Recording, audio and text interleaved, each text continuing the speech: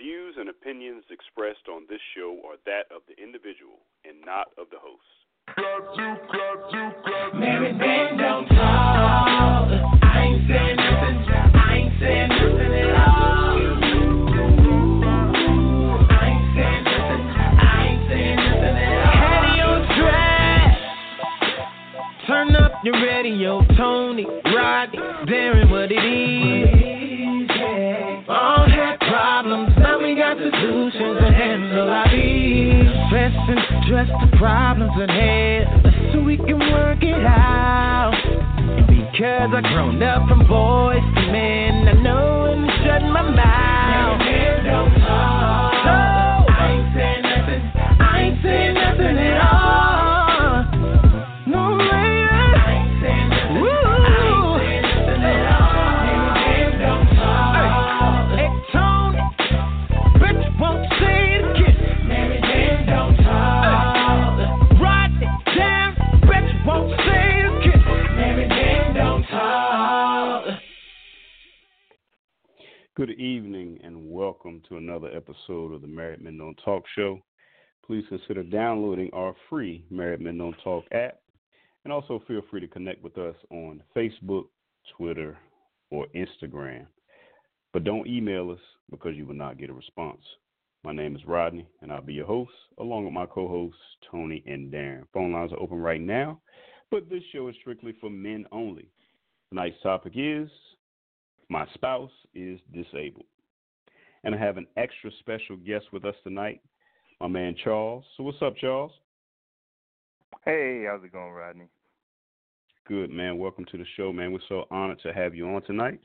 And y'all know how we roll, fellas, so feel free to jump in anytime as me and Charles are talking. So let's get it popping. Now, I know Charles because our wives taught school together. And when my son was born, Charles and his wife were the ones who watched my two daughters while we were having the baby. So, Charles is a homie of mine. So, Charles, how long have you been married, bro? I've been married, for over 21 years. Oh, wow. I had to think about that for a minute, huh? It's so long ago, 21 years. Yeah. And how many kids for our listeners? Got two lovely daughters, teenage daughters right now. And how old are they? They are 19 and 17. Oh, man. One out, one to go. You about to be an empty nester, bro. Yes. Yeah. So long time. Tell our listeners a little bit how you met your wife. Wow. We actually met in college. My fraternity was throwing a party, a fundraiser, while I was in college, and she came in with one of her good friends to celebrate her 21st birthday. And her friend knew my friend at the time, my roommate at the time, and they introduced us to each other. I asked her to dance, and the rest is history. It was just like that. Yeah. No, we actually knew each other for a while. We didn't connect, the first time we met, but we saw each other around a few times after that. And then her sorority was having a dance, and her friend actually convinced her to ask me out for the first time. So, and it was perfect timing. I had just gotten out of one relationship, and as soon as I got out of it, she asked me out.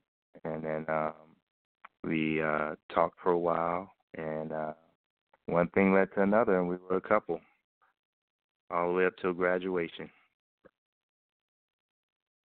So y'all were like college sweethearts almost. Almost, yeah, pretty much. So we kept in touch. We stayed together after college. And I went to the area she lived in, the Hampton Roads area, got a job. Eventually we got engaged and got married in Hampton, Virginia. Well, good stuff. And at your on your wedding day in Hampton, Virginia. She was perfectly healthy on your wedding day? Oh, yes. Yes. Very healthy. So, getting into this topic tonight, who was the first to realize that something was a little off regarding her health, you or your wife? It was me. I see her every day, and I know her pretty much better than anyone else does. I started noticing things years ago, just in her behavior and how quickly she was able to react or not react to things. I pointed it out to her, but she would brush it off. One thing led to another, and I kept telling her that she needed to go to the doctor, of course. Unfortunately, it took them a while to diagnose what her condition is. Eventually, once I went to the doctor with her, I found out that she was kind of sugarcoating her symptoms a little bit, so which made it a little harder to diagnose. She tried to be, very positive and kind of downplay how she was feeling. Little questions such as,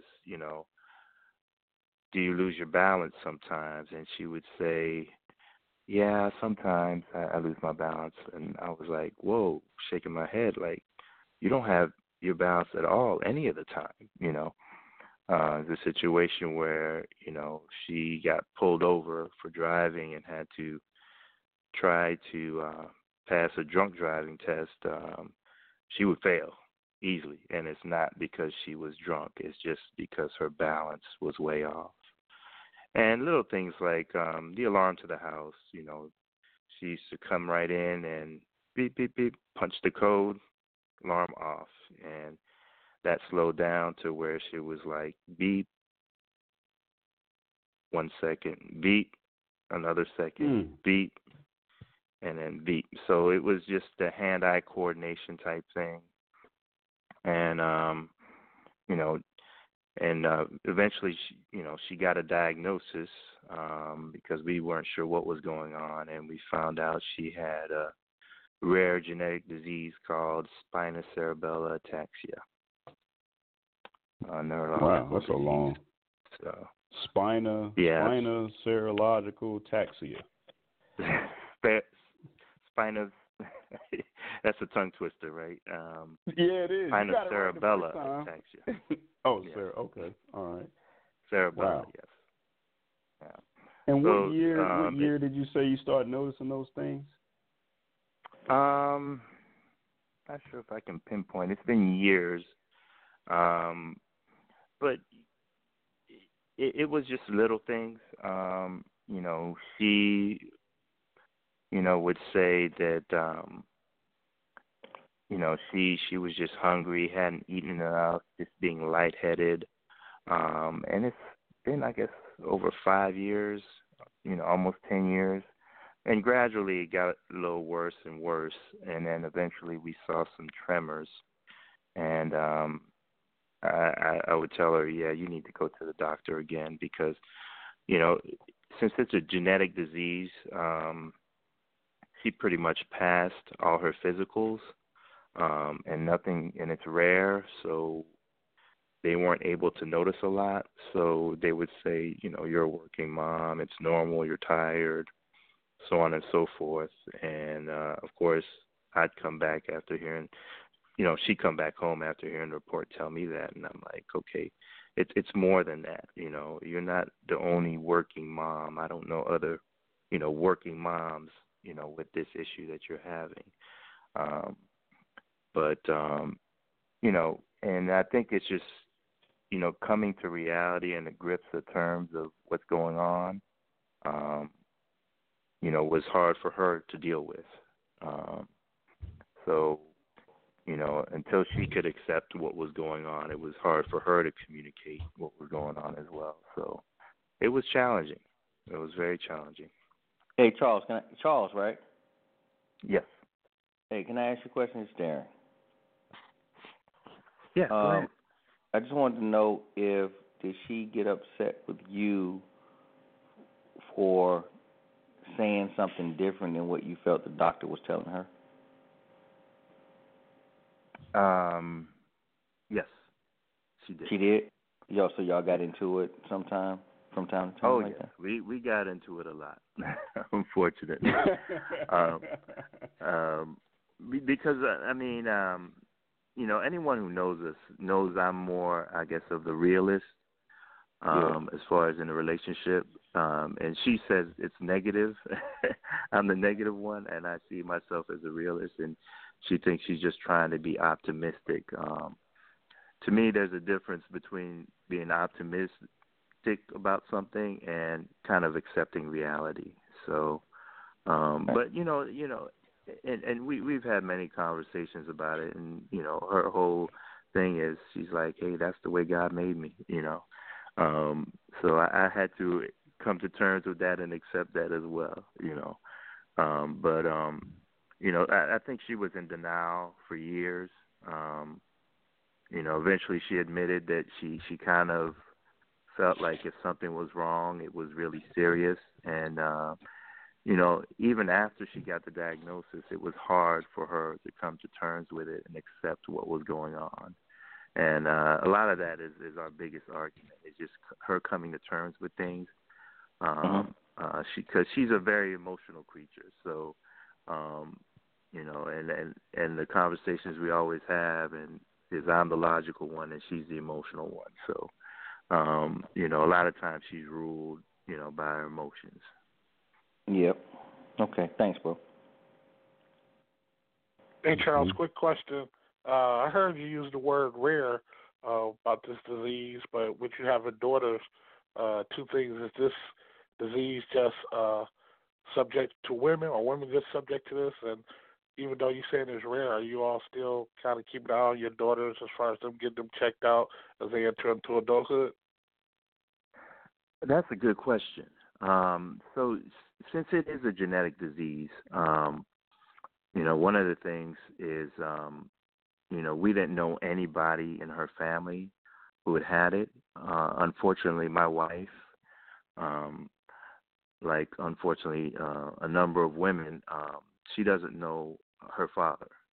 So we're pretty certain it's from her father's side of the family. So we decided pretty much not to do any genetic testing on our daughters, just allow them to kind of live their best life. And if they decide to kind of move forward in any relationships, such as get engaged or, get married or have kids, to go get the test prior to that to see if they have it. Because right now there is no cure, it's not going to really make a difference if they get diagnosed at this point in time. So unless they're trying to make very large life decisions, we recommend it to them to pretty much wait. Especially now with our healthcare system, it's hard to get coverage with a lot of insurance companies if you have a diagnosed pre-existing condition. So, wow. Our recommendation is for them to just live their best life right now, and whatever happens, happens. The good thing is with medical technology, the way it is right now, is with in vitro fertilization, if they have a planned pregnancy, they can do genetic testing on the embryo prior to implantation. So identify that genetic trait and, decide whether or not to move forward with that egg. So, if our daughters do as we've taught them and, plan, their pregnancies around marriage, then, this disease will end, with them if they have it, or, not get passed on to our grandkids. Mm-hmm. Wow. So thank God for medical technology. So hopefully, it ends, and, we eventually see a cure. But the good news is we're blessed enough to find a clinical trial with promising results that we're in the process of getting qualified for. So, prayerfully, we hope it works out. So. Anybody else? No, I You did. mentioned, go ahead, Darren. No, I was just going to ask, did you guys ever think about, did divorce ever come to the point where it was on the table? No, not at all. And a lot of it, comes from our faith. My wife and I, took our vows very seriously. So when we did that, we knew it was for better, for worse, for in sickness and in health, and till death do us part. Unfortunately, she's had a couple of friends who have gotten sick, and their husbands have left them. But I think a lot of it is what society kind of pushes on people. When you look at romantic movies, Disney movies, it's happily ever after. They don't talk about sickness and health, better for worse, till death do you part. So a lot of people look to stay around for the good times, and they get married to be happy, which if marriage, it's about commitment more than happiness. Of course, it's great if you find happiness in marriage, and that's the goal, for each person to work on making their spouse as happy as possible. But the foundation of marriage is commitment, and we are committed to each other. So, our faith is what drives most of our decisions. We try to have that, use that to build our value system. And when you make a commitment in front of God, you should try to honor that, is what we believe. Right. So, and I'm going to ask this question, and you don't have to answer if it's just too personal, but has it affected your sex life? No, I wouldn't say that. Okay. Hey, it's just us fellas talking, so.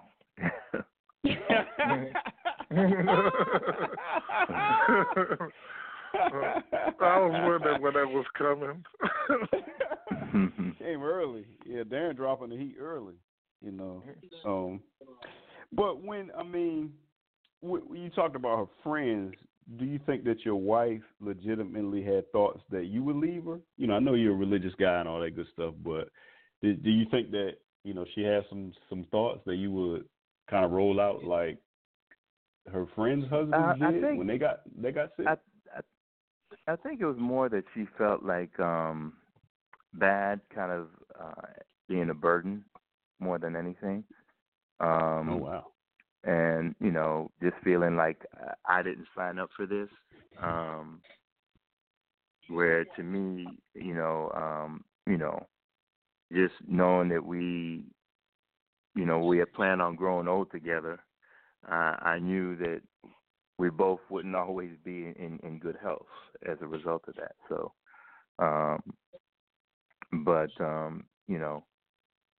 I'm sure not a lot of people, not a lot of guys view it the same as I do, but it's a commitment. And not to say that it's easy, but it's like I said, my faith drives is a big driver in most of the decisions I make in my life. So I try to, use God as my counsel. Now, I know that may not be true for a lot of people, but if you got married in the church, you definitely need to listen to the words that you're saying. When you have all those witnesses, it definitely says unless you've gone to the Justice's Peace or something else, it clearly says in sickness and in health, for better, for worse, till death do you part. So, and those are. So Charles, with it being out there, I mean, I'm just asking, with it being out there, like I said, can answer, how you choose or if not.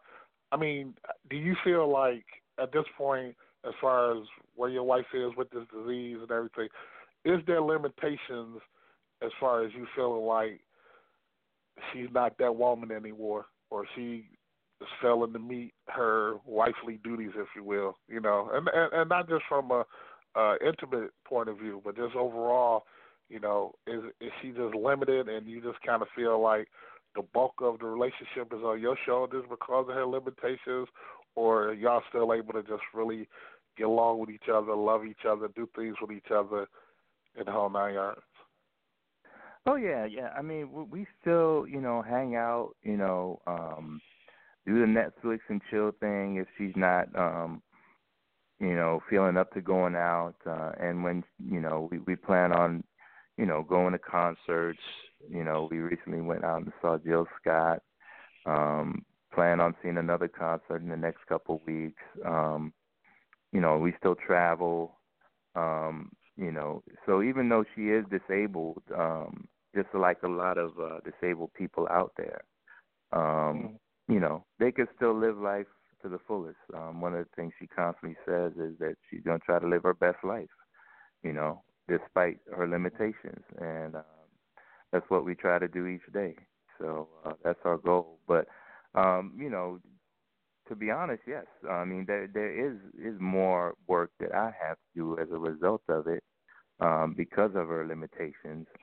But that's something I've kind of, thought through and mentally prepared myself for. If you're in it for the long haul, you got to, understand, what you going to have to deal with going forward.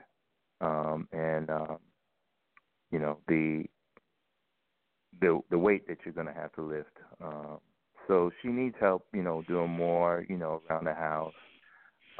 We're blessed enough to have a teenage daughter still in the house with us right now who, helps out a lot with the chores and, driving around, running errands, going to the grocery store. Although she still can do that sometimes, she does have limitations. But it's definitely challenging. I'm definitely not saying it's easy, but with God's help, we're making it through. So your wife. Go ahead. Oh, go ahead. I was going to say real quick. Go.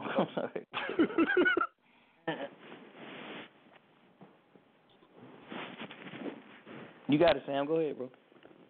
Okay. I was going to say real quick, just, I mean, it's like Darren said, this is the fellas talking.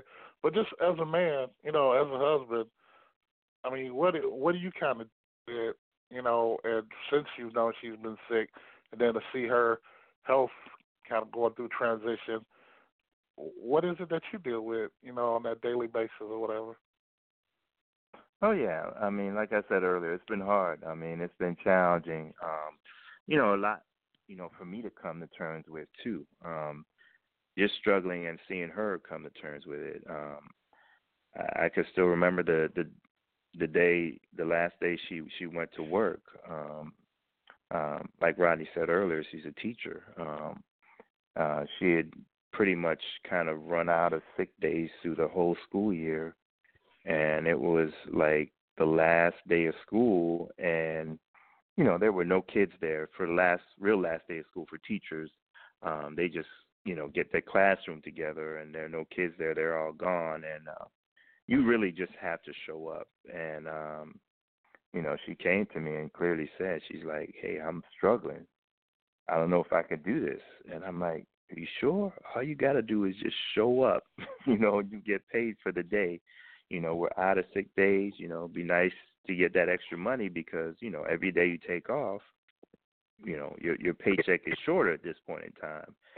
And she was struggling. So and that was the day I knew. I was like, wow, she's not going back to work. And that was before the diagnosis because I'd slowly seen her kind of deteriorate. But throughout that process, for some reason, she kind of believed in that she was going back to work and everything would be fine, and still hadn't come to terms with it, even though her condition had been slowly deteriorating for years. It's tough to watch her just not being able to accept what was going on, to the point, where, she, delayed, filing for disability, getting her Social Security, early retirement, and so on and so forth, because I guess she just saw herself doing these things at the age of 70 instead of 40 something. So that was kind of challenging for her, us as a family, because she, part of it was just her trying to be positive, believing that she would kind of go back to work and everything would work out somehow, and not moving forward with the current reality that we have. Did I answer your question? No, I was going to ask, is she's not wheelchair bound, she just can't move as fast as she used to move, or is she wheelchair bound? Not at this point. So she could still get around. She sometimes has to use a walker. Whenever we're traveling in the airport, we definitely need the wheelchair assistance. So walking or standing for long periods of time right now is her biggest challenge. But, the doctors say to expect that going forward, but as long as possible, she should try to move and walk and, exercise to slow the progression of the disease. Okay, so at its full blown force, then she will be in just paralyzed, or what is the end result of when it's finally take its full course or full effect? Yeah, it's mainly it's a debilitating disease. But with that, just to give you more detail, so spinal cerebellar ataxia, it's the deterioration of the cerebellum, which is the part of your brain that controls speech and balance and coordination. And right now, that portion of her brain is 30 to 40% smaller than the average person, and the antibodies are attacking that portion of the brain. So the more it deteriorates, pretty much, the more she loses that motor function, and eventually, it could lead to death, definitely. But it's more debilitating than anything, and it's slowly progressing is the thing. So what we're trying to do now is stop the progression with this clinical trial. But yeah, so it's definitely, it was a lot for us to come to terms with, and particularly her, but, there's no stopping of its deterioration. You can kind of slow the progression, with diet, exercise, rest, and making sure that you stay active and take care of yourself and minimize stress. That being said, that's when I was like, yeah, you're definitely not going to work, in addition to the doctor saying that as well. So, but she was kind of trying to push through and go back to work. So that's another challenge we had to deal with as well. So when I'm sorry, man. This is a serious subject because it can happen to anybody. Mm-hmm. All right. Do the doctors diagnose? Okay. Now I don't know how long it's been when she first got diagnosed, and you told her to stop going to work. How long? It's been a little over a year now since her diagnosis. Oh, so this is new. Yes, it's still very new. But like I said, I've noticed the symptoms for a while. Trying to find out who that is. In her, block them off? Yeah, hold on. Yeah, somebody sleep or breathing or something. Could you mute your phone? Sorry, go ahead, Charles. Thank you. Okay, my bad. Mm-hmm. No problem. What was the last question? No, I was just saying, you found out a year ago. This is pretty new, and since you found out, it was 2 years ago, right? I say about 2 years ago. I've known something's wrong for a while. The official diagnosis was a little over a year ago. Okay, so has it gotten worse since a year ago? No, fortunately, it hasn't progressed a lot. Fortunately, like it did the first few months. So with her job, there's a lot of stress, and I clearly noticed that the more stressed she was with her job, the faster her condition would progress. Oh, gotcha. So once she stopped working, there was an initial, deterioration. But once I noticed the symptoms were, around, would kind of, become more intense, the more she stressed out or, didn't get her rest, I insisted that, hey, you remove, any stress, that you're encountering and try, to, take naps during the day and make sure she doesn't push herself too hard. Because the more she pushes herself, the larger the symptoms get, such as the tremors, her losing the balance, the fatigue, and so on and so forth. Gotcha. Okay.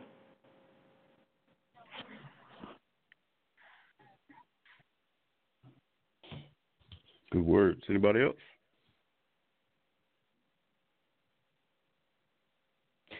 So you said about the vows and everything, in sickness and in health. When you were standing at the altar 21 years ago, did you think that you would have to put those vows to use so soon in your marriage? No, I didn't. I definitely look forward to us, retiring, traveling together, seeing the world, and, doing a lot of different things. That active, one of the things that we constantly talked about, doing once the kids got out of the house is taking a dance class together, samba, merengue, all these different types of dances we wanted to try out. Of course, that's not, possible for her right now, even though that's one of the things she mentioned that she wanted to do once she stopped working. I realistically didn't see it happening. I think it would have been more frustrating for her than anything. So she mentioned it one time, but I kind of glossed it over, and then I think she thought about it and didn't mention it again. So I'm sure that was a disappointing, thought for her that she wouldn't be able to do something like that. But, prayerfully, we're going to focus on the things that we can do instead of the things that we can't, Right. Mm-hmm.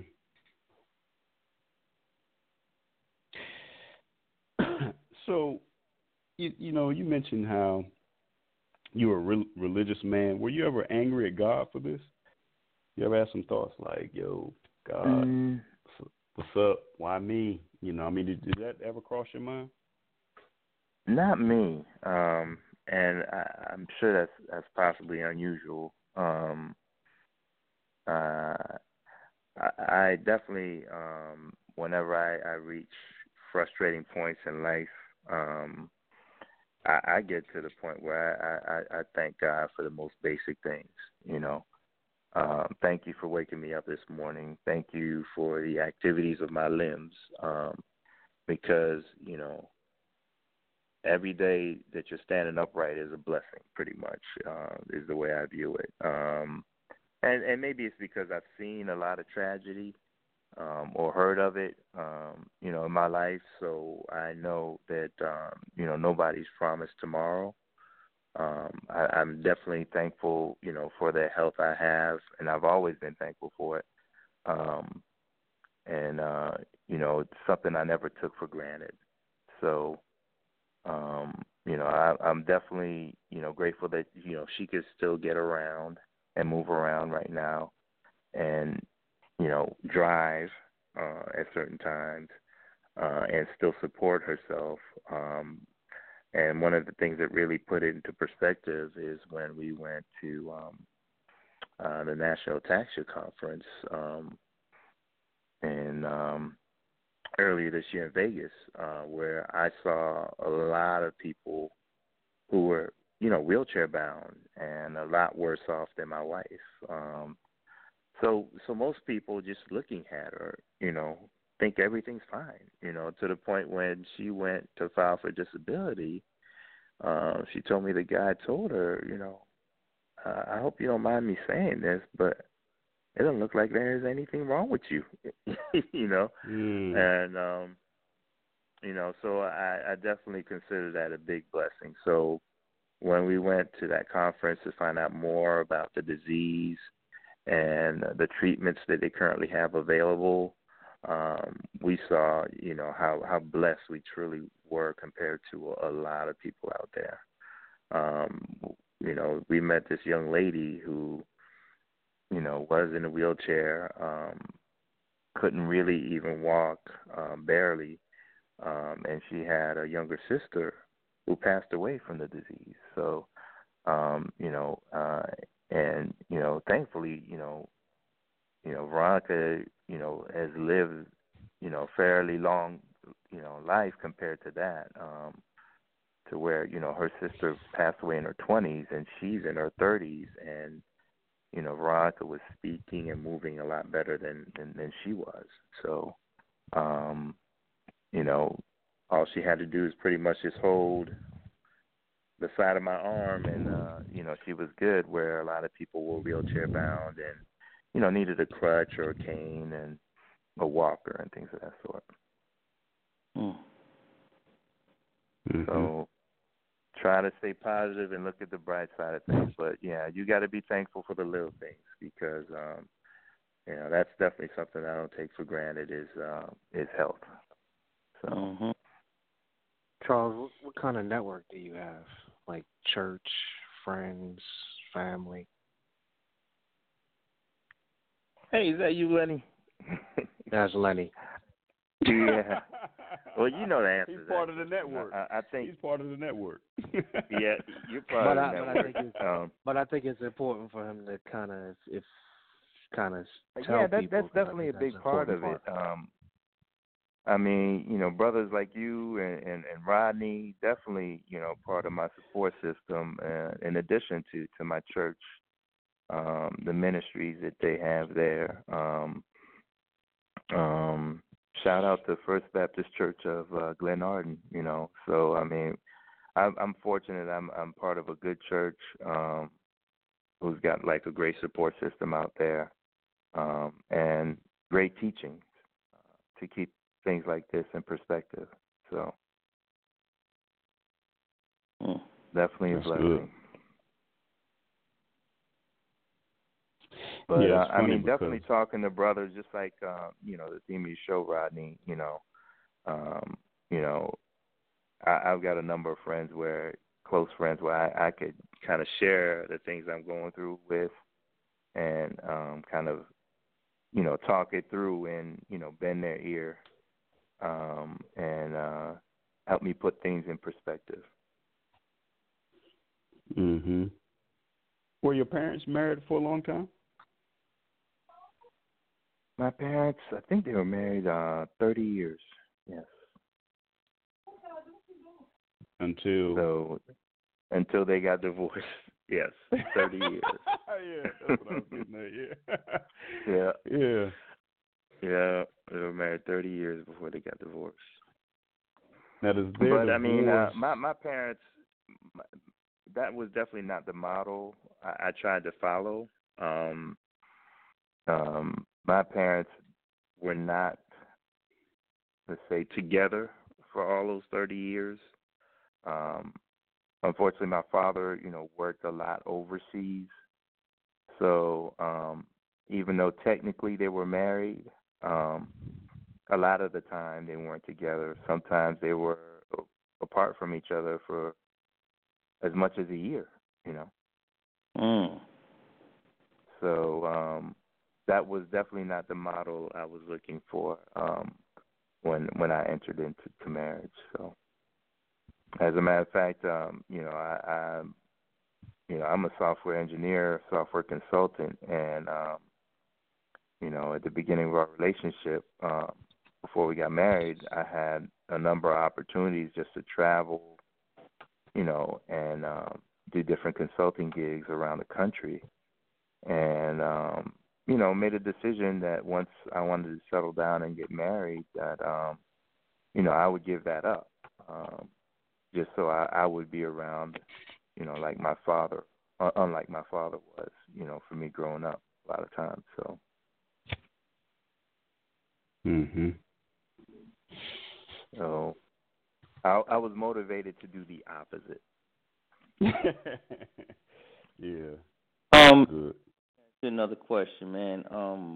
When people in this situation, or married couples in this situation, get beyond the point where the wife or the husband cannot sexually perform, is it a such thing as talking about having a conversation with, just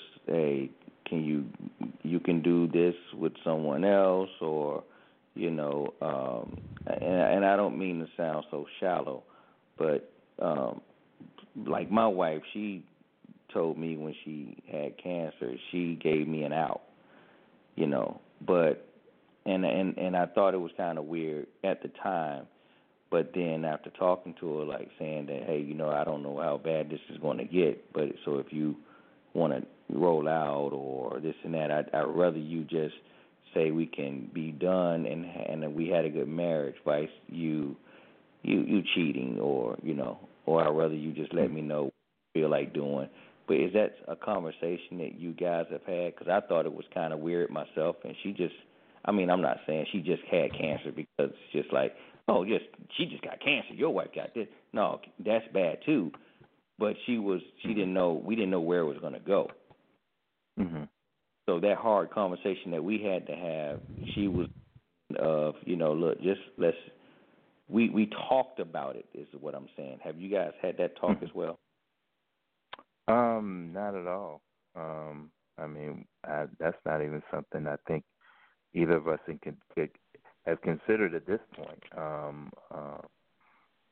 I'm not sure how bad things got for you, but like I said, right now she still has, even though she doesn't have the coordination that she used to have, she still has the activities of the limbs, and that's definitely not a conversation we've had at all. So.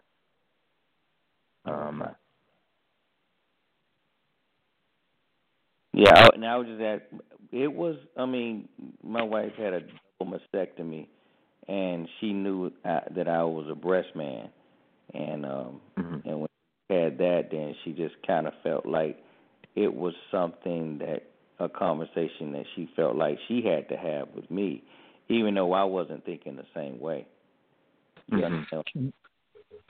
Yeah, and don't get me wrong, I'm not saying that thought hasn't passed through her mind or anything of that sort, but it's not a conversation that we've had to this point. No, not at all. Right. But I can see why someone would have that conversation. Mm-hmm. Can I make a suggestion for the sake of growth? So I've worked in ICU. I've seen people put wedding rings on the bed. I've seen people say, I can't do this. I've seen people reunite. I've seen people who were separated and divorced rush to the hospital and be by that former mate's side. I think it hurts couples, men in particular, or even women, if we try to suggest that it's weird for a person to make a suggestion that they want to have closure on. And what I mean is, these are human beings. And I think sometimes in Christ, or sometimes in different upbringing, let me use that word, sometimes in different upbringing, we try to pigeonhole other human beings on how we think they should be responding to a particular thing, when this person wants closure for whatever their concern is so they can continue healing, or this person wants an understanding before they move forward. Having been in ICU for 3 years, I've noticed, and I'm no longer there, but I've noticed, and even in hospice too, I've noticed people don't really know who they are to have the ability to say, hey, look, if you need to bounce, you know what I'm saying? It's let me give you this out. And then for somebody else, and I'm not holding nobody to the fire, but I just think it hurts our community to say, you're not man enough, or you're not woman enough. You have to allow human beings to have their flaws so that maybe the other person can grow. Because if you pigeonhole them into that and they fake the funk because they don't want to be shamed into it's weird, now you're doing the person that's healing a triple disservice. Just a suggestion. But, on the other side of that coin, Clutch, you made some good points. But also, I think instead of the person who might be sick or got the illness, just going ahead and putting it out there and say, hey, I'm sick, and whether it's a husband or a wife, I'm sick, and I know you want to move on, or you want to do this, or you want to do this, or you want to be sexually pleased, or whatever the topic may be on their mind, to just put it out to that person. And that person, whether it's a husband or a wife, at that point, their main concern is saying, hey, I'm here for you. I'm trying to see about you and make sure you're all right and the whole 9 yards. And that might not even cross their mind, But then a person who's with the sickness, they thinking about a lot of things in life. They thinking about how long am I going to live, this, that, and the other, And then they probably even thinking, I've dealt with people who've been sick, and they've been more concerned about the people who well, than they are about their own sickness. So, like I said, you made some good points, and from what you've seen in your experience, I understand that. But also, let's not give the person who's still the well spouse or whatever, let's not take it for them that they do have that dedication in their heart or whatever it is, and that love they got in their heart. They just thinking, oh, you sick, I got to roll on, or you sick, now I got to find provisions for myself as far as me being pleased and everything, because you can't perform your duties no more. I'm confused. So you saying that we should not say anything to the healthy person? No, not necessarily, but I was saying not necessarily say that, and then that's just a conversation. If, two people have a conversation, it is what it is, but I'm saying let's not just automatically jump to the conclusion that a person, when their spouse is sick, first thing coming in their mind is they thinking, how can I get my needs met now that my spouse is sick? Oh, no, I didn't say anything close to that. What I was saying was for a fourth and fifth person to make the first or the second person feel insecure about the conversation. I'm talking about the fourth and the fifth person outside of 1 and 2. I'm not saying anything about 2 and 1. I'm talking about 4 and 5, not even 3, 4 and 5 from the outside saying, girl, don't even tell him that. Or dude, don't even listen to her when she say that. That's a real moment, because this person that's healed has nothing but time to think. And the last thing they want to do is have that concern. If it needs to go, let it go now so they can focus on healing. I saw a brother, I don't want to hog the mic. I saw a brother, this lady, he had a plate in his head. This lady said, I can't do it. It liberated him and gave him the fight to live another 3 or 5 years. He beat hospice because of that. He reavert that loss into a passion to live. So, I'm just saying, medical is a funny thing. So my apologies for holding the mic.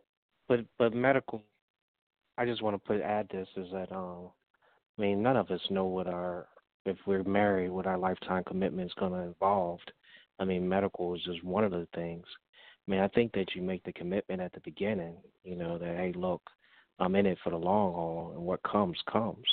You got to have the hard conversations, but the hard conversations are just part of the journey. But you decided that you're going to finish the journey with that person when you started it. Mm-hmm.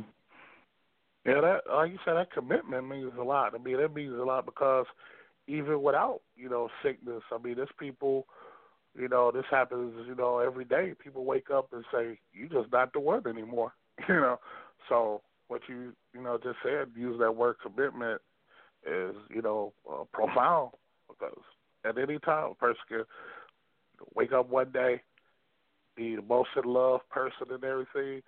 You see them people next week and you be like, "Oh, what happened to old John? He ain't around no more. What happened to old Gloria? I just wasn't feeling it no more." People can put that in their mind when they feeling whatever they feeling during those times. You could be just as healthy as a horse. Mm-hmm. And but you know what? I see that thing. The word commitment is, you put aside how you feel. I think a lot of what we're talking about is how individuals feel. Now, I agree. Everyone's entitled to their feelings. But when you're honoring a commitment, that's something that you do even though you don't feel like it. Mm-hmm. It's not always convenient to honor a commitment. It's not always easy to stay committed to whatever the situation is. But commitment is that. It's you're giving your word, your bond on doing something, and if you're a person of your word, and you can hold on to it, you hold on to that commitment, and you try to honor that commitment.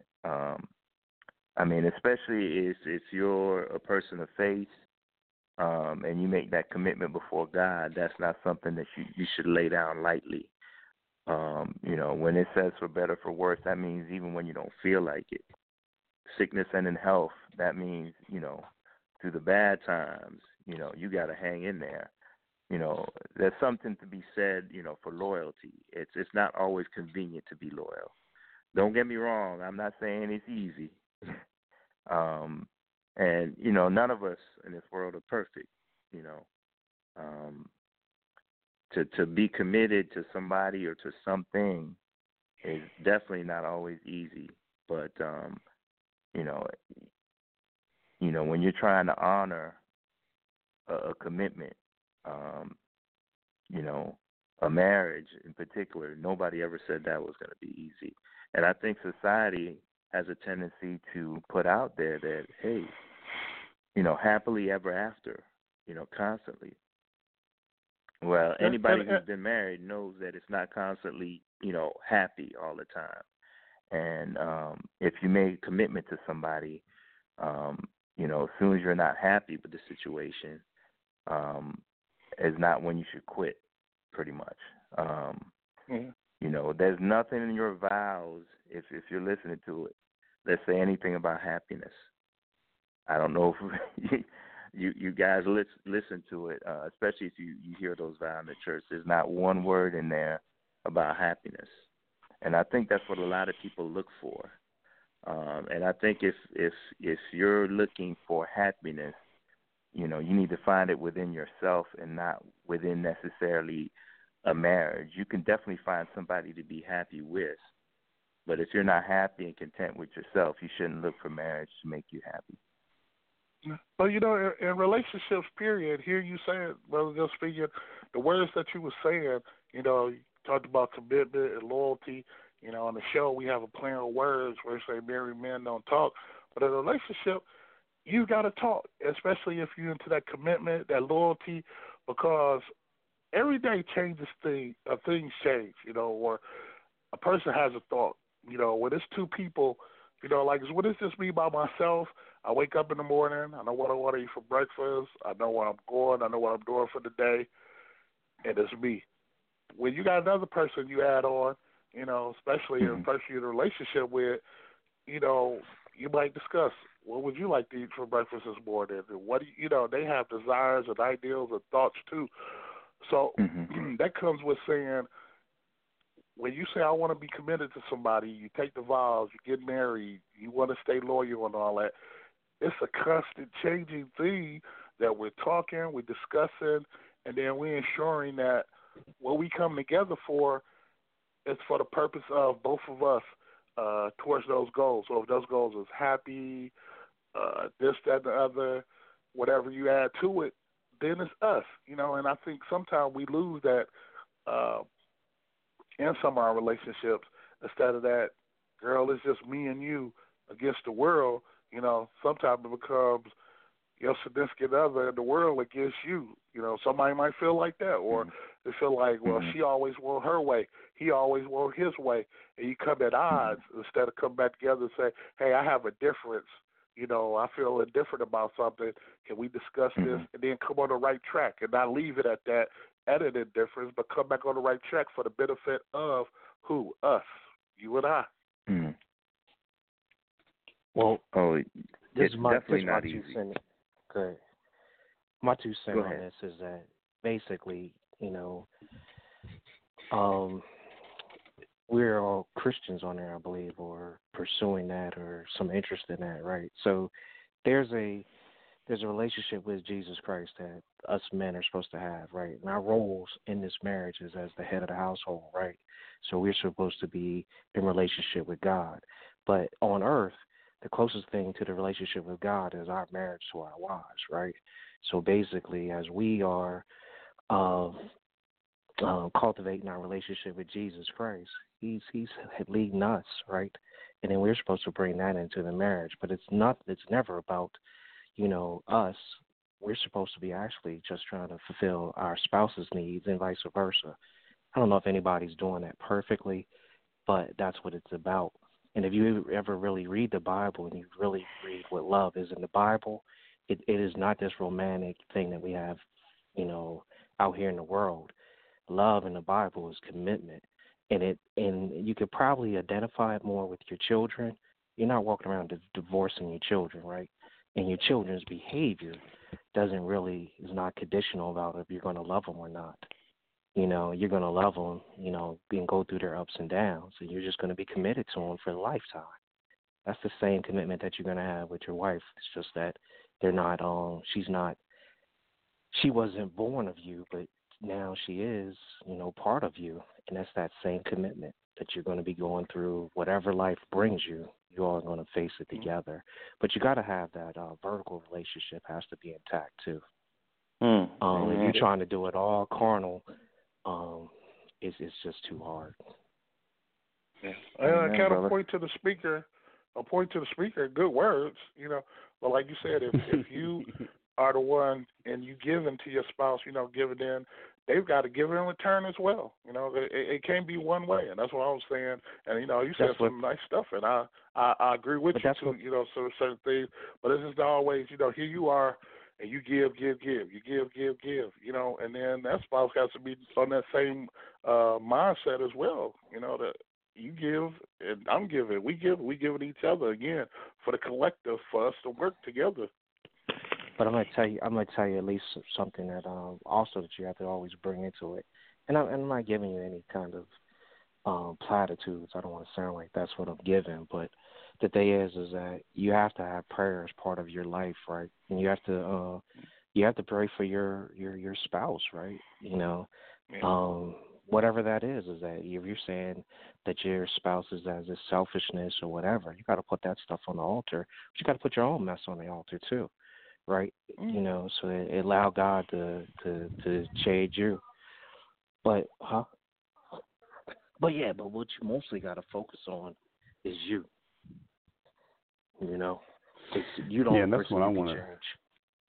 Yeah, I just got one more question for Charles. I told him that I'd only keep him till 10:30, and it's 10:29. So Charles, this will be the last one for you, but we'll keep it moving. But the one question I had for you is, do you ever feel like you're her caretaker and not her husband?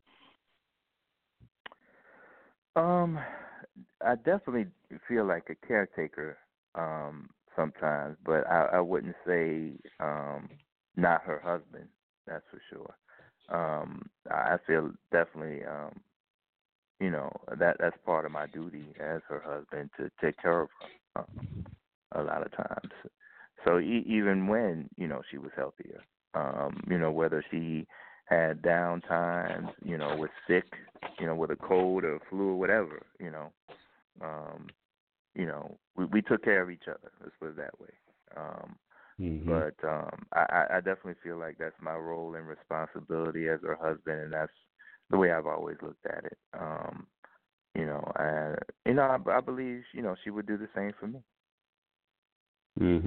That's good words. And to the women listening, we get this comment a lot, because what you're saying, what your homie Lenny is saying, what Sam is saying, what Darren is saying, what Classy is saying, is the comment that I get is that we're not making men like you guys anymore, and the word that they use is that we're unicorns.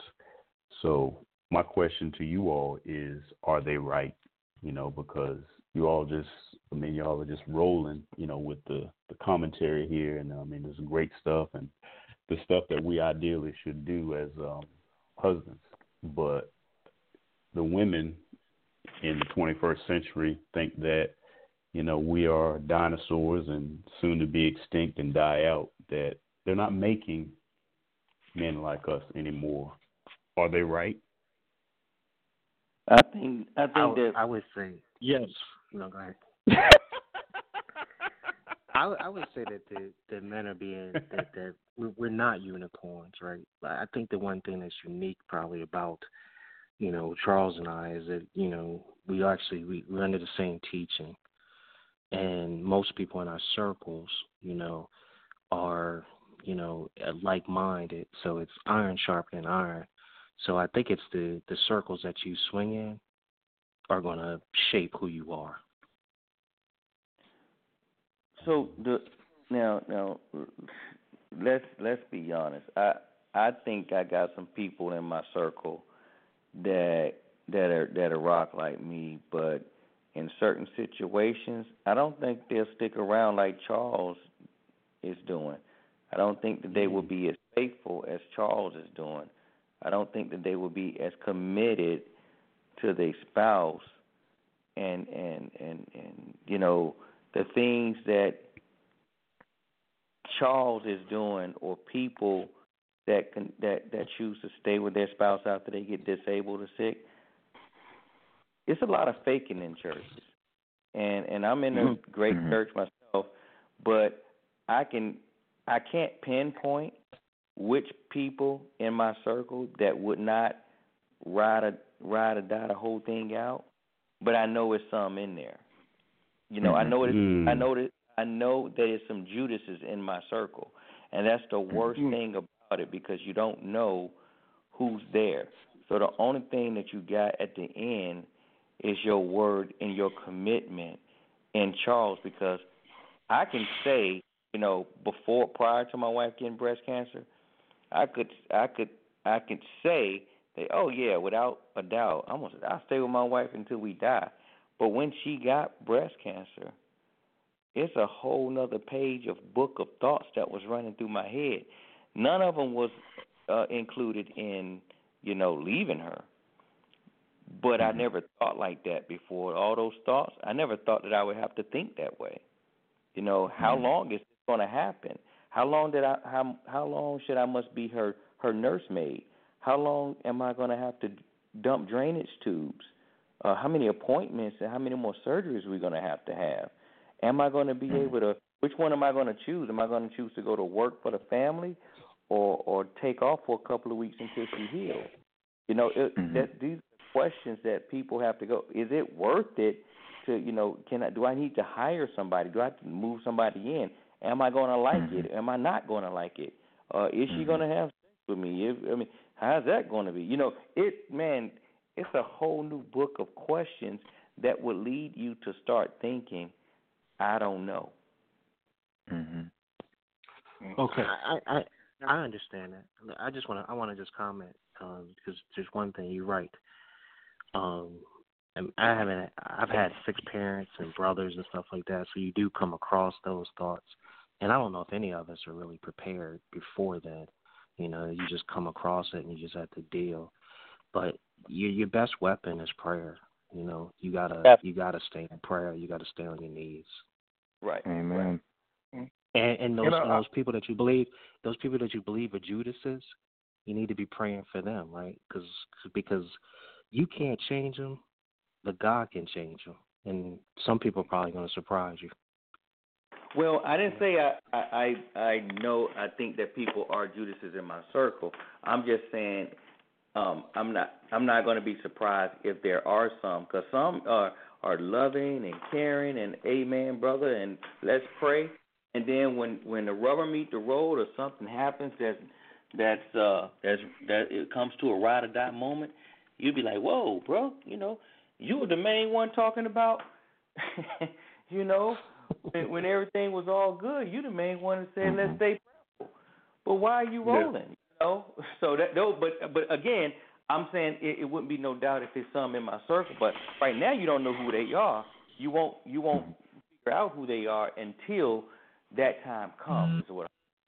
But but let's rewind it. Let's rewind it to the first frame. Before you rewind Charles it, let me answer the question. I'm sorry, before you rewind go ahead, sir. Yes. I want to go back to Rodney's question.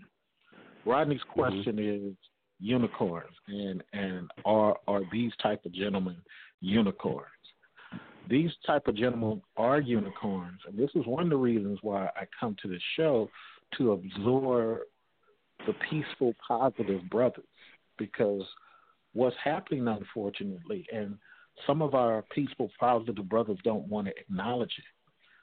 Many of our women who are looking for these unicorns don't speak in a mirror form like these gentlemen are speaking. There's a lack of nobility. There's a lack of nobility and honor in women's spaces, even at church. I have been in several states in America. I've lived outside, but within America, I've been to several types of churches. Ladies speak lady empowerment. They don't speak teamwork the way these men are speaking tonight. Because I want the ladies to hear my answer to Rodney's question. Some shiesty dudes who cheat on their wife are more honorable and noble when it comes to this situation. I've had dudes who cheat on their girl. No, I ain't leaving her side, man. I got to change everything, man. I'm not saying that the cheating and everything they was doing prior was good either. I'm saying as far as this particular topic, I'm going outside of my particular circle. I'm going what I see in medical. I see dudes selling their house to continue paying medical bills for the woman who's stuck in the hospital, his woman. I've seen dudes travel by bus, 2-3 buses just to get to a hospital. I've seen dudes do that. So when I go into some of the church circles in the past, I would not see women talking like this in the women's, marriage and relationship thing. It's more about her. And what I like is that these guys are unicorns because they're talking about the team collective. I'm going to talk blackness. I'm not just going to talk guys. But then I go over here, they're only talking one way. And when other non-Christians see that type of stuff, they're like, I appreciate what the unicorns are doing, but I can't be like that because look at how I'm going to get treated. So the answer I say is yes, Rodney, because there's such a fear of, wow, look at today's 2019 me, get the bag mentality. And these brothers trying to shame me for not being like them. My last point, and I said this on this show before, I saw a noble brother get with a woman who had kids. I don't know what the situation was. I have no idea. But he ended up in a motel while she drained all of his finances. And the thing he said to me was, "That's okay. At least I helped raise her kids." I don't want that. And that's what's scary, and that's why these gentlemen are unicorns, Rodney, because they are noble and they are honorable. And it's hard for us to mimic that out there when they're seeing there's no nobility on the lady side. That's all I want to say. Good words on point, because I know. Oh, go ahead, Sam. Go ahead, bro. Just real quick, I'm gonna say there's some key words that's been put out here, and one thing I've learned in life is that, well, again, that's one of the key words: learning, being taught, and experience. And just like I guess Charles said, his parents were together 30 years, but his dad was gone a lot, and he said when he got married, in his field, he could have been like that, not been home, but that's not what he wanted. So from what we experienced in relationships, seen in relationships from our parents and grandparents, then what we've learned, and then for us who are believers who been in Bible-based churches, what you've been taught and things of that nature, or even what you might learn from, your parents and grandparents, aunts and uncles, from their relationships and stuff, the things that you taught, and you realize, in my relationship, when I get married or whatever it is, this is the things that I want. This is the things, and again, that's having that communication with your spouse or the lady you choose to be with to say, hey, baby, this is what I believe in. I believe in having a strong family doing things together, this, that, and the other. And she said, oh, I believe in that too, or you find out what you both believe in and care about, and you try to make that happen. I said that to say, if in life, especially as a man, like when you get them around 30 years old, dare I say 40s, 50, if you haven't learned nothing in life and you still go here bumping your head and doing the same old crazy, stuff, it's like, wow, really? So, again, that's why we as brothers, we got to get around each other, embrace each other, help each other, And it's some people who just don't know. I'm not even going to lie. Some people don't even know. Are they playing ignorant to the fact of knowing? I don't know, but I'll give them the benefit of the doubt. Some people just don't know. So that's why we got to embrace each other, man. Whether it be you start off, hey, I really don't want to deal with nobody outside. Start with a cousin, a brother, or somebody, and just give them that mindset, not to be used, not to be played, and all that other crazy stuff, but the mindset of just being, a man, a true man, and then, dare I say it, God-fearing man, and a man that's in a relationship with God, that's even more wonderful.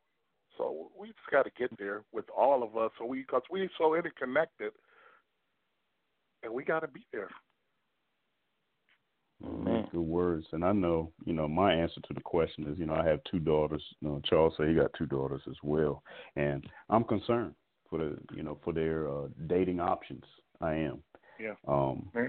I am, and I think it's right to be concerned, and I think they'll be fine, but yeah, I'm hearing what Classy said, but I want to rewind, the tape real quick, and then I want to drop a monkey wrench because we only got 45 minutes. But Charles, I want to ask you, you said that your wife's two friends got sick, their husbands left them. Now the question is did you think that was going to be the outcome, or did you think that those husbands, you being around them, I don't know how often, you were around them in their marriage or whatever, but was that something that you thought you predicted, or did you think that they were going to, ride out like you, that's, I'm down for whatever, till death do us part, blah, blah, blah. Like what was your, did you predict their downfall? Mm-hmm. Yeah, I knew her friends, but I wouldn't say I knew their husbands well. And it was just mainly because, they were close with Veronica, my wife, I should say. And everything I heard about them, they didn't seem like God-fearing men. So, and it goes back to, what I was saying earlier. I think a lot of people go into marriage looking to be happy, pretty much.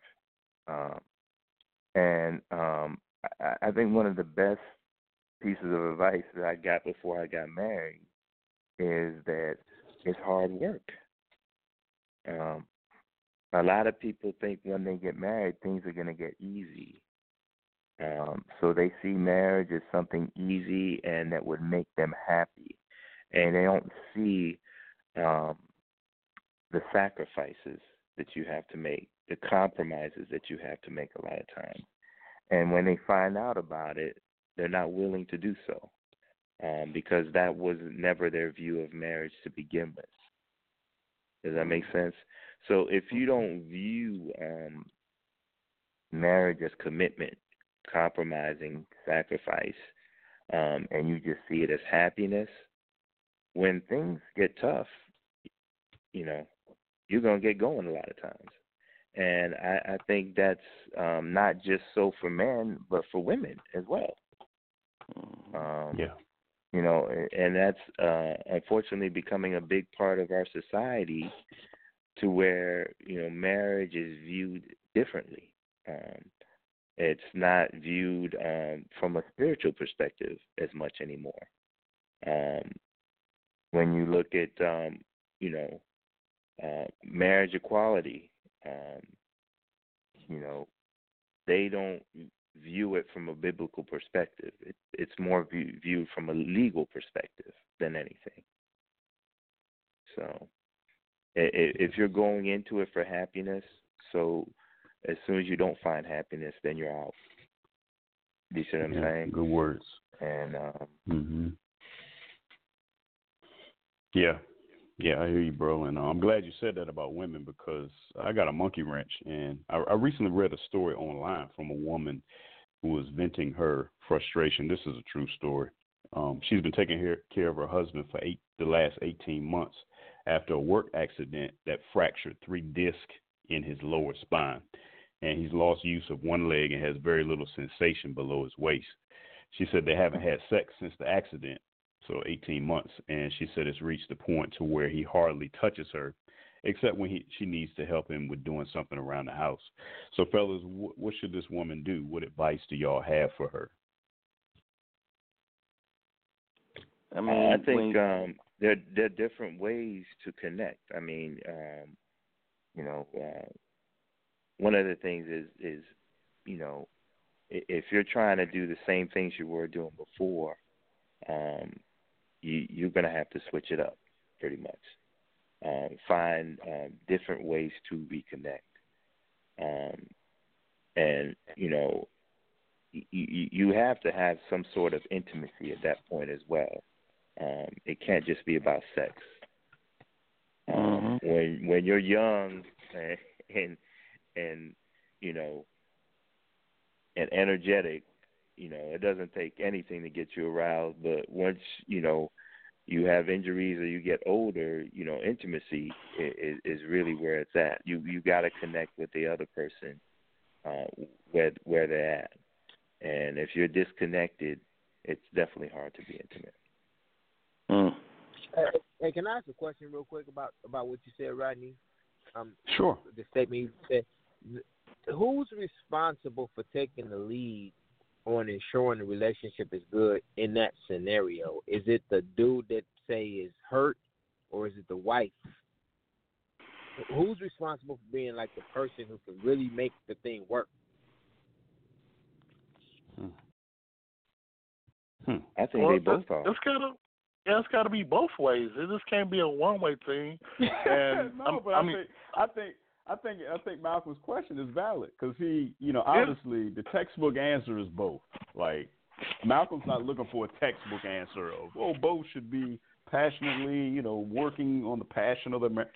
Like he's literally, legitimately, dude is hurt. He's physically injured, and he's obviously probably emotionally, mentally messed up. But you can't really expect who should take the lead? One to take the lead on it. Right. That's what I was gonna say. It's not so much a textbook answer, but when I say both, like I was about to use the example you just gave us, the monkey wrench you gave us, and now since she spoke out about it already in her little letter or whatever, she got to go to him and say, honey, this is what I noticed. And not coming argumentative or like she attacking him, but out of love. Baby, I know you've been hurt, this, that, other, and, let me know how you feeling because I feel a kind of disconnect between us. I love you dearly. I want us to get back to having some type of whatever. And then he can respond and say, well, baby, that's why I'm not doing that. Hopefully he can come across like that. I mean, I know I'm talking calm. Sometimes we don't talk as calm. But to be honest and say, look, baby, the reason why I'm not doing this because I feel like this and I feel like that. And then you work on it. That's why I say it's got to be both people. Because if you got information, you feeling a certain way. If I don't tell you, I'm feeling a certain way, I don't say nothing about it, or you feeling a certain way, you don't say nothing about it, then we're going to be just like spinning tops. You ever seen them spinning tops, and they just bump into each other, they keep spinning, and sometimes they get close enough and they bump into each other, and that's all you're doing. So us as human, I mean, we got knowledge, we got brains, we got education. We go to these fancy schools and spend all these money so we can get a degree with our name on it, but we can't even talk to each other to figure out a problem. So, that's why I'm saying not giving Malcolm a textbook answer, but then, and again, you said who should take the lead in it, then maybe Malcolm, like I say, just in Rodney's example that he gave, this lady, since she already spoke out about it, maybe she needs to take that first step and talk to her husband and say, this is what's going on. Sometimes we got to stop downplaying women and say, oh, women want to talk all the time and men don't talk. Well, married men don't talk. Married men, we do need to talk. Hey, Sam, real quick, though. That's not necessarily the question that I was asking. What I was asking was who's going to be the leader in ensuring the relationship works? The man. But the one thing I wanted to add into that just is that I think they just need counseling, right? They probably come across something that's just be hard for them to handle on their own. They probably need to seek some kind of counseling to help them, work it out. But from God's perspective, the man is always the man in the relationship, and you're always the head of the household. So, But hey, brother, and I hear that, good words, but what if, and I'm just saying, what if this particular man, he should be the head and all that, I hear you, but what if he's not the person, with that good lead, like, I hear what Malcolm said, kind of walking out and leading that. Malcolm said, but just to lead that, like, say, being the man. I'm a man, I'm the head of the house, I'm this, I'm that, and I want to take the lead, take charge, but if he's not really that type of guy, then what? The thing is that I think we're all that type of guy. Either we're just shying away from that, or maybe our environment hasn't taught us to be that guy. But we're all that type of guy. The Bible says that we're the men, we're the head of the household. We're supposed to take on that role. Now the thing is that if you're not equipped, you don't have to be like I got to do everything on my own. There's always a network. There's always resources. You just mentioned it about college degrees and all these other things. You have to be wise enough to say, look, you know what, I'm limited in this, and I need to go get help. The one thing that we always have to be humble enough to be is like, you know what, I need help, and seek that help if you need it. That's going to save you a whole lot of pain, a whole lot of trouble, and it just sounds like this situation is that they need counseling, because I don't think that either one of them have the information or prepared to move it forward on their own. Yeah. And let me just say this one other thing about counseling right quick before you guys go on, but I've heard that a lot. Counseling, I don't have no problem with it, but also I need people to remember that counselor ain't going home with you. That counselor is not going to be when y'all leave his or her office or whatever. So it still comes between you and that person, you and your spouse. That's true. I just wanted to say, that's true. In regard to Malcolm's thing, biblically, it always supposed to come to the man, and unfortunately, we don't have the luxury of the what if it's not me, because according to the Bible, we're supposed to always be in development. According to the Bible, we're supposed to always get around wisdom. According to the Bible, we're supposed to always be getting sharpened, iron sharpens iron. And when we don't, when we get into being comfortable in 2019, none of us are perfect. But when we get comfortable, we can't deal. Quick example. My father is about to pass. He's in hospice right now. I have a little bit more cut and dry understanding of what needs to be done as opposed to my hopeful sisters. I had to remove myself from interacting because it's ticking me off. I realize my development in this case needs to be the removal. Let me step back. You guys take the lead because I've already calculated this won't end well. But I'm not going to waste time trying to convince the women that it's not going to end well. I'll be hopeful too, and I'll step back over here.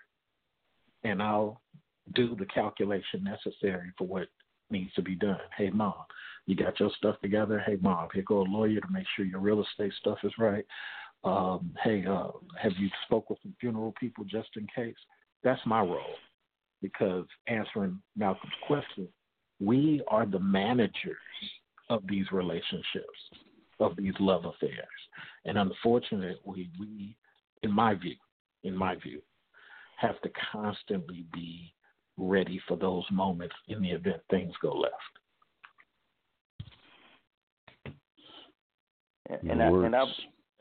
That's some good words from all the fellas. I just believe that when a man gets sick, I think the expectations of his wife is, she'll take care of him for a little while, but that little while, after a while, it wears off. And because she's going to go back and fall back into her natural role of being a woman. And she's going to notice a lot sooner than he would if he was in that position. She's going to notice a lot sooner that things are not feeling comfortable.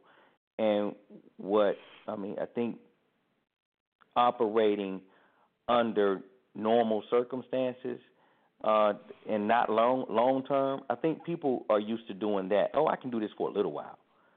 But if you got to go like my man Charles, or people with disabled spouses, that's when the tests come. That's when when you really say that, okay, you know what? Let me see if I can. You don't supposed to be able to ask yourself these questions whether you can see if you can stick it out. It's just supposed to be an automatic. So yeah, right. If I'm having problems, if my wife is not capable of having sex with me, then I'm going to have to be more spiritual at this point, like my man was just talking about, because that's the only thing sometimes that hold us guys together or hold the women together. You got to have that piece to be able to help you and assist you through something like that. And it doesn't matter who is sick. If it's your turn to take the wheel, you just need to go ahead and get in that seat. If I'm tired and I'm driving down to Georgia or Florida, me being the man, I'm going to make sure we get there okay. But if I need a moment, babe, you got to take this wheel. She said, and then she said, okay, my expectation, I'll just drive for an hour. Well, guess what? If I'm still tired because I worked before we got on the road, I worked 12 hours before we got on this road, you might have to sit in that seat for 2 or 3 more hours than you expected to. Yeah. And guess what? Yeah. By her being my wife, she should be able to say, I got you, baby. You know what, Darren? Let me ask you a question, Darren. When you say that to women to support their husbands, what do the women say? Do they agree? Again, they agree at the time. Everybody is in agreement when it sounds, but when they in that seat, that's when the test comes. If somebody would have said like Charles was saying, I love the way this guy he speaks, because he speaks truth. When you're in that chapel or that church and they spitting these vows at you, you just saying, hey, let's hurry up and get this over with, because this happy ceremony, I want to get to that honeymoon. But those words that you're saying to the person in sickness and in health, in rich or for poor, right? you're just saying, okay, hurry up, get to the part where you say, I do, and kiss the bride. You're not holding true to those values until something hit the fan. Yeah. And when you're talking to these women, they get the same vows we do. And they say, Amen, brother. They say, I do as well. Now, when you get sick, now it's time for them to hit the fan. It's time for the rubber to meet the road. Hey, baby, you said sick and for health. Baby, that was 10 years ago. That was 15 years ago. Everything was good. Well, I'm going to tell you something that's like I read the marriage vows before, and even before they even get into the marriage vows, the first thing it says is that this isn't to be entered into lightly. I think that most people don't even know that part of it, right, of the ceremony. And the thing is that they do enter into it lightly. But if you go back and you read it, even before you start even the ceremony, it just says that you're not to enter into this lightly. So the most important decision that we can all make, some of us already made it and we're stuck with it, but the most important decision that we can make is who we're going to decide to spend our lives with. And you have to have, you have to interview the person, and you have to have some of the tough conversations. I know me and my wife, I was like, what do you think about divorce? Because I was like, I don't believe in it. Even before we get married, I had that conversation. It's like, there's no outs. We're doing this, one time, and that's it. Hey, I got to ask you a question. Real quick, though. In my experience at this point in my life and everything I know about people, like to have those conversations in the beginning of the relationship, do you really think what percentage does that actually add to your success? Because I don't even know if that even matters that much. In the beginning, I think major because if you know the person you enter in a relationship with, y'all on the same sheet of music. If y'all got the same ideals and the same values and all that, I think that's going to be a plus because. Well, no, I think the conversation in the beginning, it probably applies at that moment in time, but I don't know how long that reality will last because I don't think it typically lasts. The way no, you feel it should. Well, then that's a problem. Then I mean, 30 or whatever. Right, especially if you consider a marriage, like you could talk about this. I hear what you're saying to a certain extent. You could talk about it, but then once you saying, I'm going to marry this person, or you telling that person, look, let's get married, and we get into this lifetime commitment, now those same things that we talked about, what we believe in, our values and all that, becomes even more important because you're saying you're going to carry out this lifetime commitment with this person. And then, what Darren was just saying earlier, all things he pointed out, and Darren, that's why I think Rodney was talking about men being unicorn because where are we learning this? Everything you said was great and expected, and I believe in it, but then are we learning this? Are more men learning this? Is it coming to that mindset? And not only men, but women. What do women learn? Like say if a woman just, you got to get in a trip, you going down south or whatever, and you get tired and you say, baby, I need you to drive. Oh, no, you the man. You supposed to, no. I got to step up and I got to have that mindset as a woman. Not me as a woman, but a woman has to have that mindset to step up and fill in what she's supposed to fill in and play her role and do these things. But so that learning and teaching coming from somewhere. There's nobody teaching on the woman's side. There's only 25-30% are teaching on the woman's side. Great grandma and her value is no, it's not there. The only thing that we have consistency is the guys checking guys. Let me prove it. Man up. That's a classic word we use. Where is the gender version for the ladies in Christ? It's not there. Because we're so busy saying man up, which is valid for our part. But it doesn't get to a 100% effort when the only ones preaching are the guys to the guys. And it goes on dead ears when the ladies, and so they always have a guy who will stand up and be a hero and give the lady an out. Well, she got emotion. Well, well, but when it comes to that guy, he's fierce and man up, brother, go through it. And I understand this is what we're supposed to do. I totally understand, but I'm being fair to the question. This is not my personal life. I always talk about topics outside of myself. What I'm seeing with other guys, both secular and in Christ, the struggle is real because the only people browbeating are other guys, and the women are left with no accountability for the rest of the 70% of the ladies. They're going to church just like us, but there's nobody in their spaces. Because I've literally went and sat in women's meetings several times. Women empowerment brunches and lunches I'm talking about in Christ, in church. Okay. In their church women functions. Mm-hmm. I mean, from mega churches to small churches, the passion of honor for your commitment to the marriage is just not being taught. And the last time I saw it taught with the 20-30% that I mentioned, one of the ladies said, I ain't never heard this before in my life, because it was some older women really grilling in and letting them know what their level of commitment was to the husband. So it's not as big as people think it is. But you know what? I think a lot of that comes back from. Oh, let me finish. It is, what I was saying earlier about society.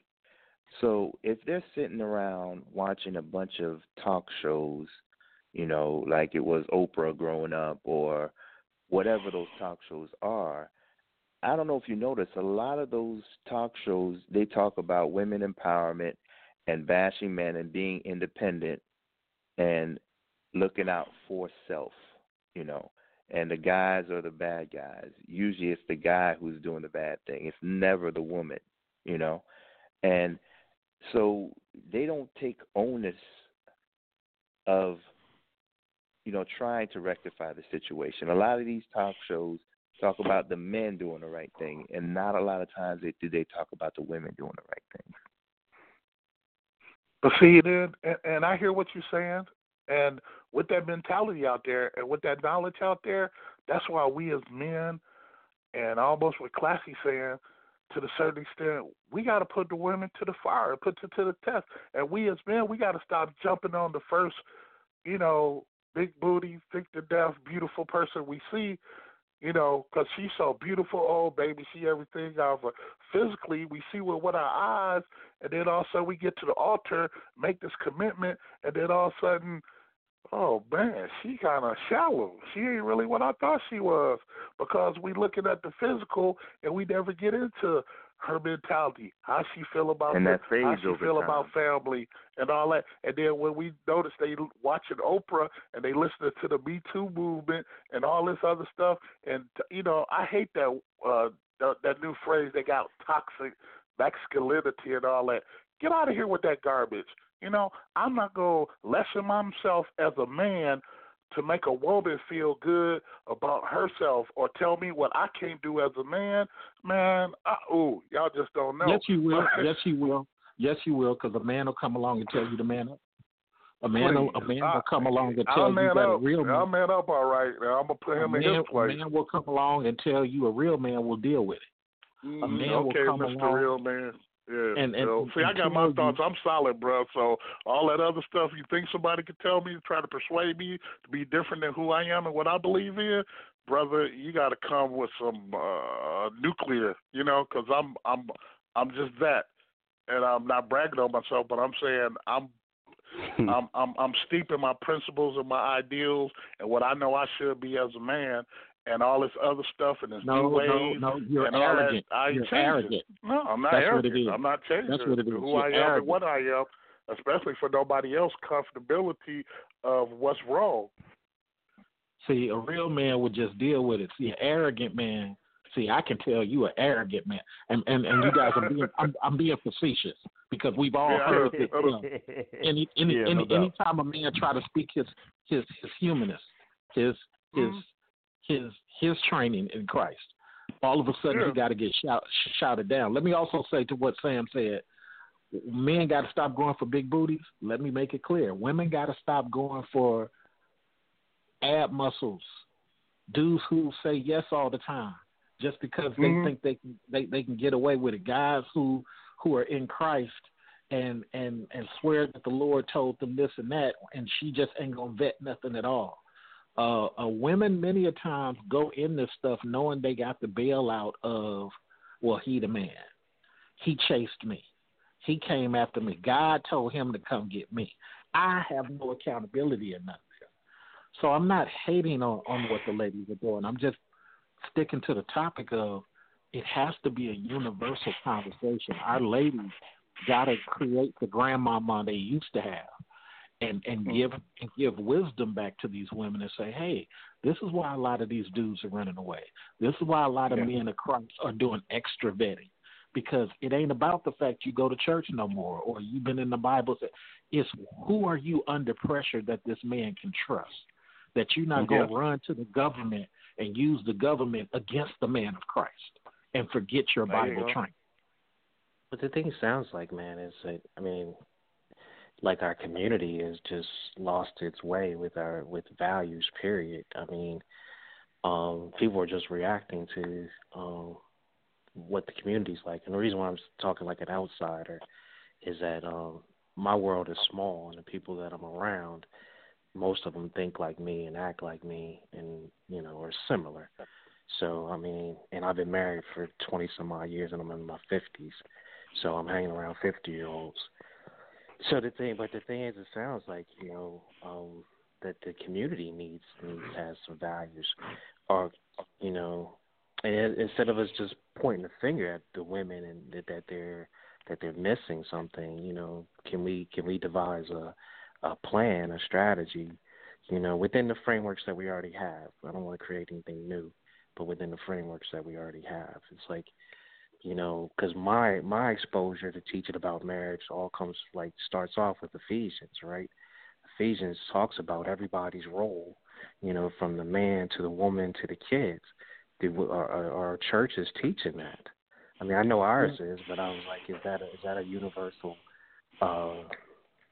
you know, thing being taught? Because it's just one book out there that we're all following.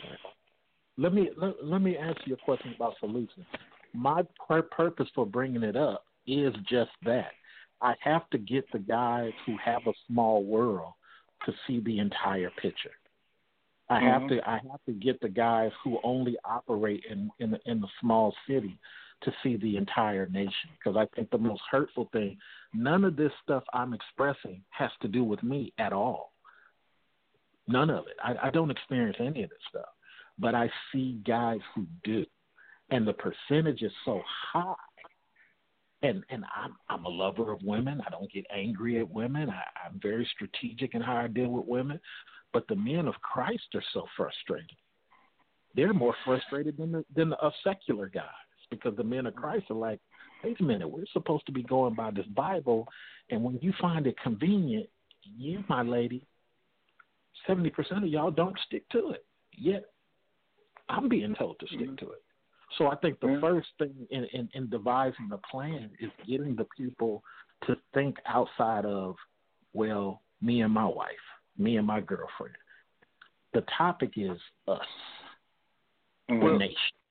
Well, I want to add this, man. You know, when a man look for a woman and he finds her, and as the words say, the man who find a wife find a good thing. The problem is that man allows that woman to bring her previous relationships or her previous teachings into this relationship with him.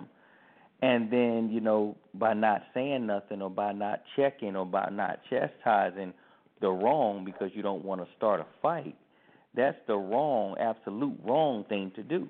So, like, for instance, when I got married to my wife, what she brought into this relationship is past relationships, independency. You don't tell me what I make my own money. The way my mother raised me was this, and she was a single woman raising 5 kids, and I was a single woman for a while, off and on raising 2.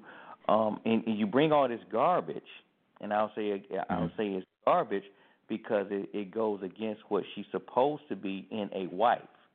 Okay, so you try say, okay, well, me and you are married. That's your stepson or your stepdaughter. He has a father. You bring all of that crap in here. You limit me on my teaching you how to be a wife that Christ taught you to be, and me to operate as a husband as Christ want me to operate in. Because if we operate in our own nature, this is going to be a mess anyway, right? So me or men that follow this word supposed to, like my man just said, when you go by minding your own business in Ephesians, regardless what she does, she's going to automatically line up because she see you trying to operate according to Ephesians 5:25 through 5:33, through 5:25 to 33. So she's seeing you obeying your stuff. And then all she need to do is obey hers, the other 2 scriptures or 3 scriptures prior to that. But I had to make it my business to mind my business, regardless if she mind hers or not. Automatically, in my business, it states that if you do her, you love her like Christ loved the church. She will not have to or choose not to. She will follow you just because you're following God. So, but it has to be consistent. Now, what happens is you got daughters that's watching you too. As a man, as a husband, as a father, if you're inconsistent, you're sending your daughter out getting used to following inconsistent men or liars, if you will. So you have to be consistent, and it starts in the home. So you can't go out here when you be the 20, 30-year-old woman and say she all jacked up and she all about women empowerment when we didn't start it at home by training them right and teaching our wives. And supposed to be their priest, right? Yeah, and that's what I was gonna say. I'm sorry to cut you off, but you hit on a very good point. So you got to keep in mind, a lot of these women grew up in single-parent households, so they haven't seen a man, in their life mimic, those honorable qualities that you mentioned. Right. So if they're seeing, their parent in and out of relationships with different men because they can't find a good one for whatever reason, that's all their impression of men are. That's and they automatically mimic what they've seen growing up. So, absolutely. And go to those stereotypes. But also as men, though, and I hear what you guys saying, I like the brother who's injecting, Christ and the beliefs and teachings of the Bible and what we're talking about. But then we got to realize when we go through our community and our neighborhood, we got people who are just Sunday morning members. They only come on Sunday. They think Bible school or Sunday school is for kids, and they won't come out on Wednesday night or Bible study. And then once they put their Bible up from Sunday, that's it. Or they got their Bible on the tablets and telephones now. Once they do it for the sermon on Sunday morning, that's it. You got CME members. You got the members who come to church on Christmas, Mother's Day, and Easter. You got people who say, well, my grandma, my mom and daddy was Christians. I'm a Christian too, and they don't have really anything to do with the church.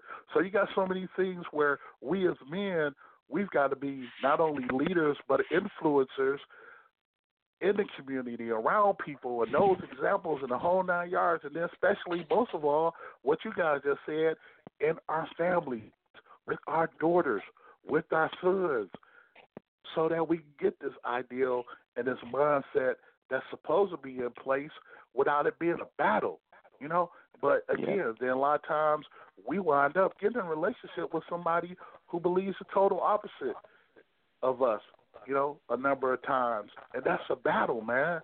We got a number of battles. A lot of it is us.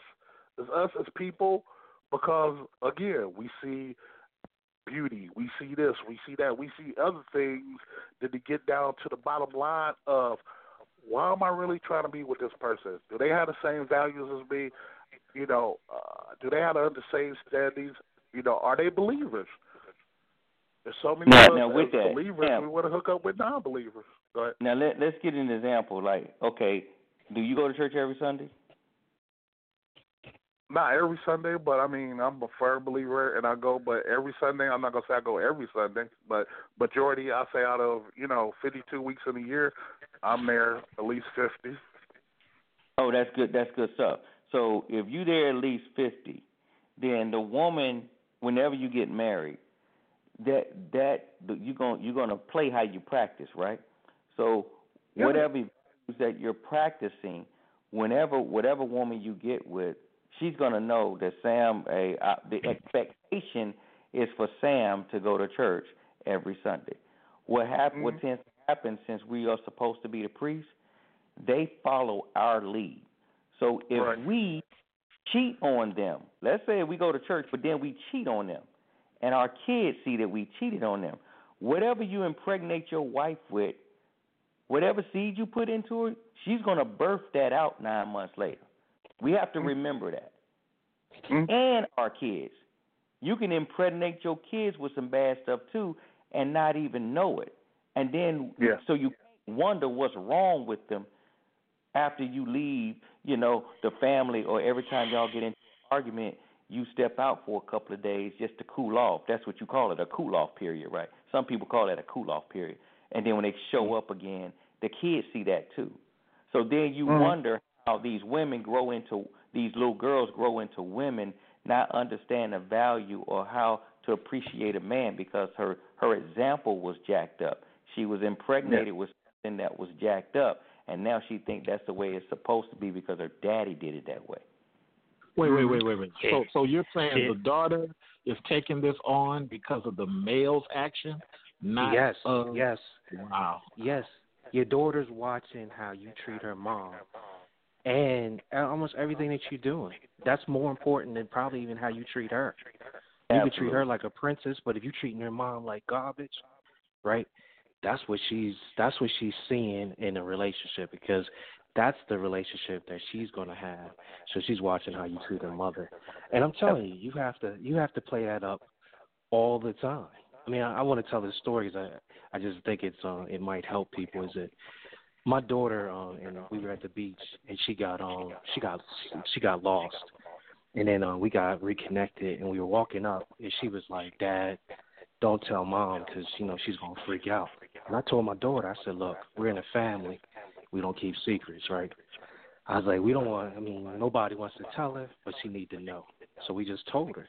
But I think the main reason I told my daughter that was to show her is that, look, we're going to have truth over everything, and that right there is, like you were saying, you planting seeds, right? She sees that, hey, look, Daddy doesn't just do the good things. He reports on the bad things because he's in a relationship with Mom.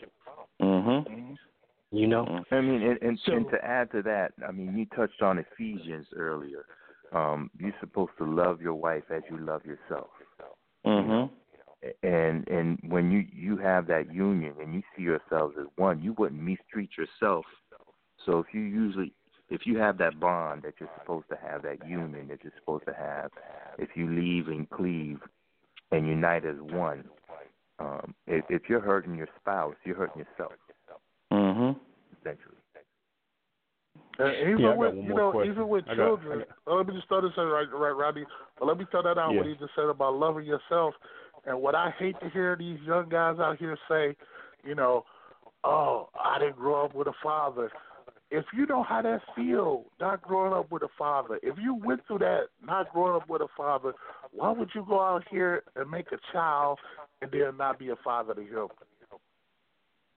That confuses me, baffles me, So, like I say, guys, it's a beautiful thing we say here today and all that, but we all got to connect and get back on track, man. Yeah, it's something you said earlier. You were talking about. Go ahead. No, you got 6 minutes. Go ahead, bro. Six minutes. I just want to. Might be like a 1 minute. But you were talking about the CMEs and us out in the world and everything else like that. You can only influence, in your circle. But we all need to be trying to influence in our circles. Not saying that you need to be that nuisance, but if there's an opportunity to interject your values into the conversation or into the situation, take that opportunity, man, to talk and share and do things like that within the community. Because that's how it's going to proliferate, and then we're going to change things, and those people that you have everyday connections with. That's it. I want to shut it down. So just we only got a few minutes. Malcolm? Oh yeah, Malcolm, yeah. you What I have was gonna say, Sam. Yeah. What I was gonna say, Sam, to answer your question about how a person can do that. What I realized is life is just complex like that. It might not make sense on paper, but when you're dealing with day to day, man, I mean, people end up doing something to say a child that was done to them that they didn't want done. Just life is challenging like that. Period. Yeah, that's why. That's it. All right, last question, fellas. We only got 4 minutes. True or false? Suddenly becoming a spouse's full-time caretaker is worse than going through a divorce. False.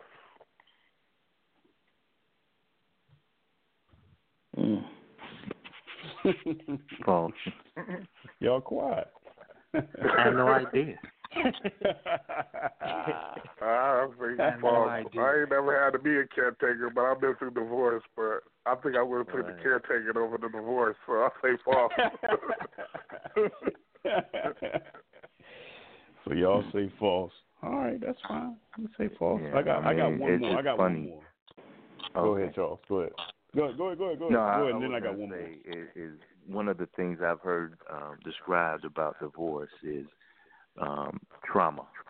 You know, and when anyone who's been through a divorce has been through trauma, is what I've heard. Yes, so, sir.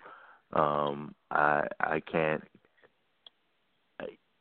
You know, as traumatic as it might be to be a caretaker, I've never heard it described in that way. But, you know, when I've heard of the description of divorce, I've heard the word trauma as a traumatic event.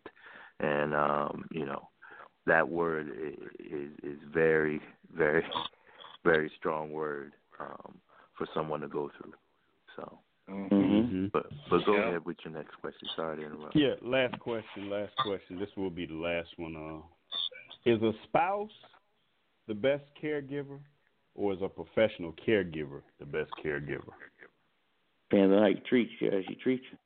Professional. Why you say professional, class? Because your emotions can have you do some things that are contradictory to health. When things happen, all of a sudden, everybody, I'm a solid dude. But seeing my father lose so much of his body mass, too much for me. I can't even be in the room because I don't want to have that vision of him like that.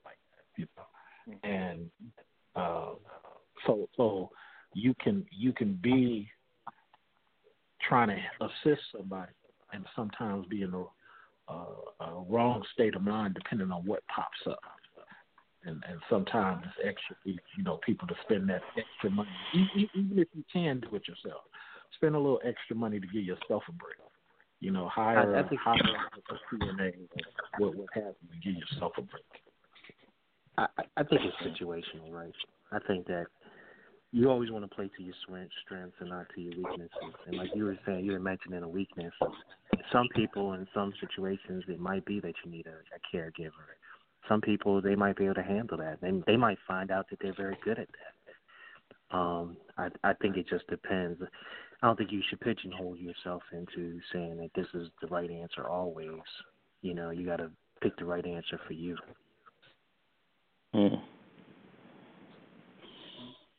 Well, before we sign out, I just wanted to say to Charles, again, thank you for sharing with us today. Stay encouraged, and thank you for what you're doing, man. Thank you for what you're doing for your wife. From the outside looking in, I appreciate it. As a man, I appreciate you, man. Thank you. Appreciate you saying that. Thank you. Mm-hmm. Yeah, good job, Well, folks. thank y'all for listening to my story. Hopefully it impacted you for the positive in some way. No and doubt. I'm honored to be on and to be invited. Yeah, no doubt. All right, fellas. Well, that's it. It looks like I think my Nationals are gonna win. So, but yeah, we'll be here next week, same bat station, same time. So, holla at y'all. Y'all be easy. Later on. All right. Peace. Hebrew word for happiness.